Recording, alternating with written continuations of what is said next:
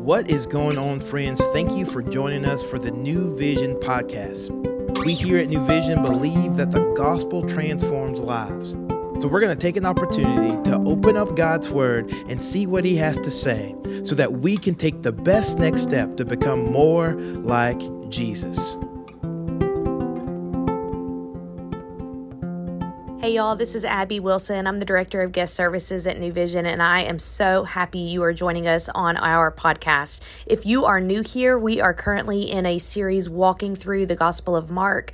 We go verse by verse, and as we get towards the end of Mark, we're in chapter 12 today, just like we have been for the past few days.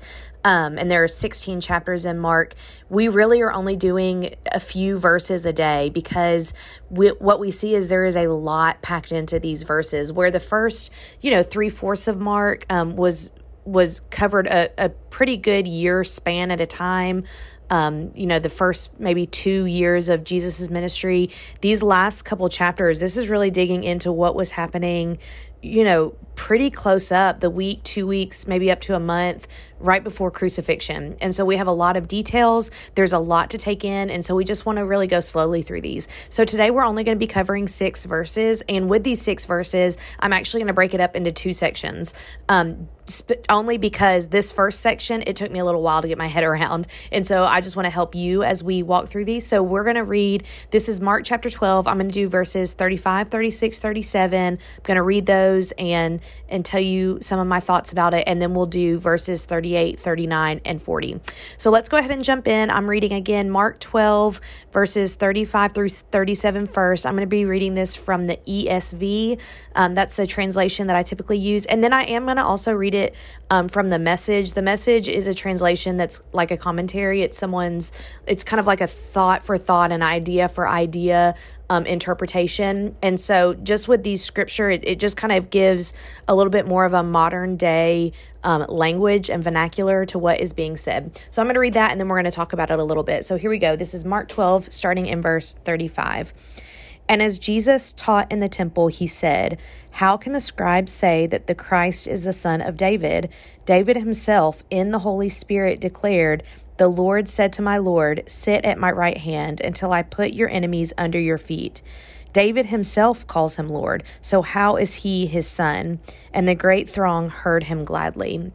And now I'm going to go ahead and read these 3 verses from the Message. And it says, "While he was teaching in the temple, Jesus asked, 'How is it that the religion scholars say that the Messiah is David's son, when we all know that David, inspired by the Holy Spirit, said, God said to my master, sit here at my right hand until I put your enemies under your feet?'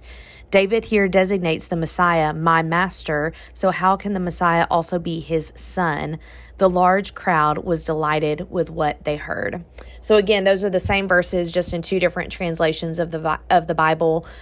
So let's dig into these 3 verses. There's so much. When I first read this, just in preparing for this podcast, and I read these first 3 verses,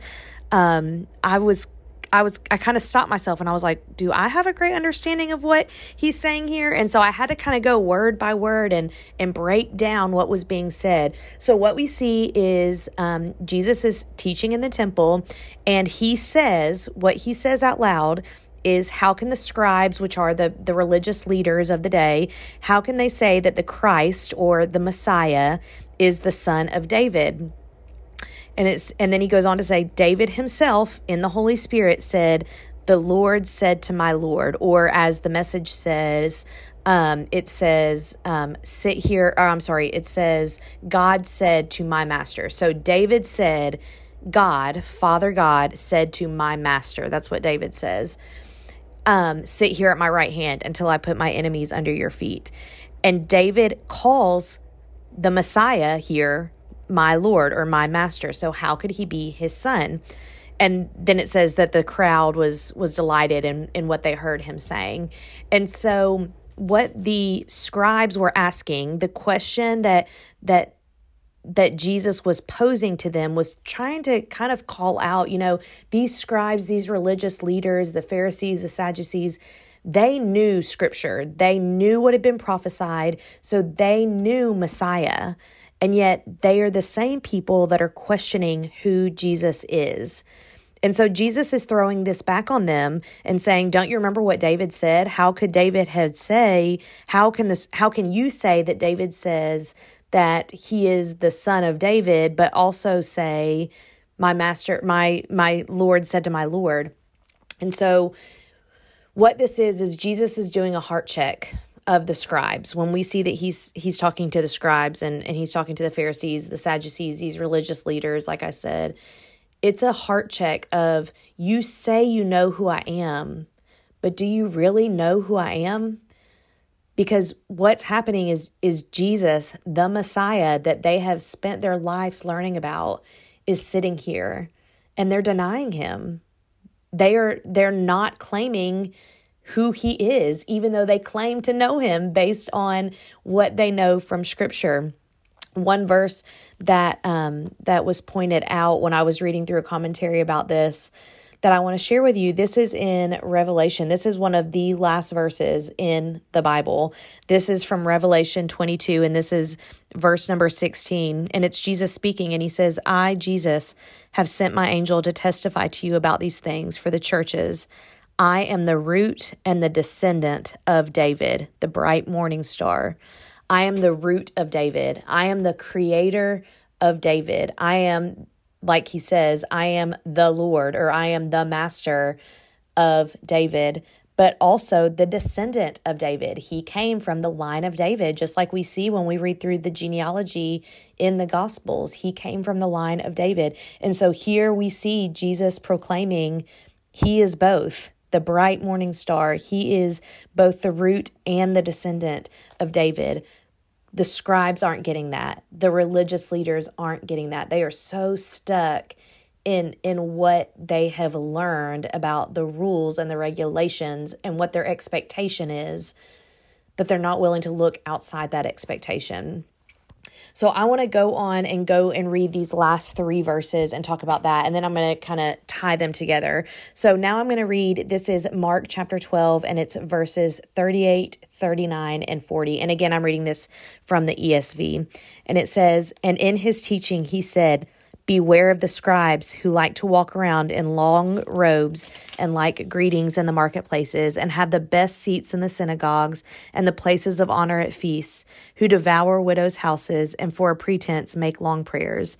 They will receive the greater condemnation. Again, this is Jesus speaking, and he's just posed this question about the scribes who think that they know him so well, and yet they know the idea of Messiah, but they don't actually know Jesus. And so in his teachings, he's saying, beware of them, because they walk around in long robes. They walk around of a person of power and a person of knowledge, but they are taking up the space and not giving way to the people that really need Jesus.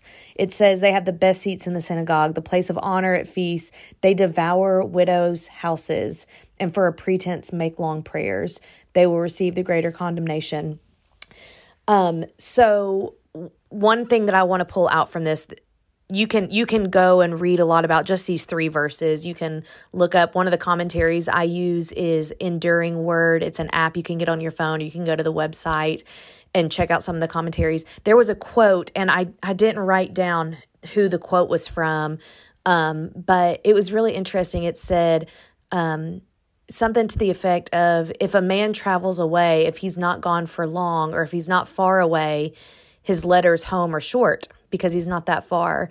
When he travels farther, his letters get longer. When there's more distance between, the letters get longer. Pointing back to the lengthy prayers. They do these, it says in the scripture, pretense make long prayers. They are using flowery words. They're making a show of praying to God, when really their hearts are distant. Their hearts are distant from God. Their hearts are rejecting God's only Son. And they're just not in a good heart space. They're not really living out being the hands and feet of Jesus. They're not living it out. They're not making a way for widows. They're not making a seat in the synagogue. They're not inviting others to the table to feast. They're not just crying out to God. it's all about show and not about what's actually happening inside. But God sees the heart. We see that over and over in Scripture, in the words of God, but also in how Jesus meets people. As we've been walking through Mark and seeing how Jesus interacts with others, he knows the heart. He knows what's going on inside. And so when Jesus is warning about these scribes, these are the same scribes that he's saying, they don't believe me. They don't really believe in who I say that I am. They're not trusting me. And so beware of what they're doing, beware of what they're saying, because they are going to have a greater punishment because of their denial. And so my question to you today would be, where's your heart? Have you done a heart check lately? Are you making space for people? Are you serving people well? Are you meeting people where they are? Because that's what God is interested in. He is interested in the heart condition. Let's pray. Dear Lord, I thank you for those that are listening. I pray that while my words might be jumbled and this can be a confusing scripture, it's still confusing for me, Lord. I pray that you would give clarity. I pray that you would remind us that your word is good and true, and we can trust in you above all else. And so wherever people are, whenever they're listening, however you are meeting them, Lord, I just pray that they would feel your presence in a new and in a mighty way today. In Jesus' name, amen. Thank you for joining us today for the New Vision podcast. We hope that you have heard a word from the Lord and that you can better walk today in light of God's word. To find out more information about New Vision, we would love for you to follow us on Instagram at New Vision Life or look us up online at newvisionlife.com. And as always, we look forward to seeing you tomorrow.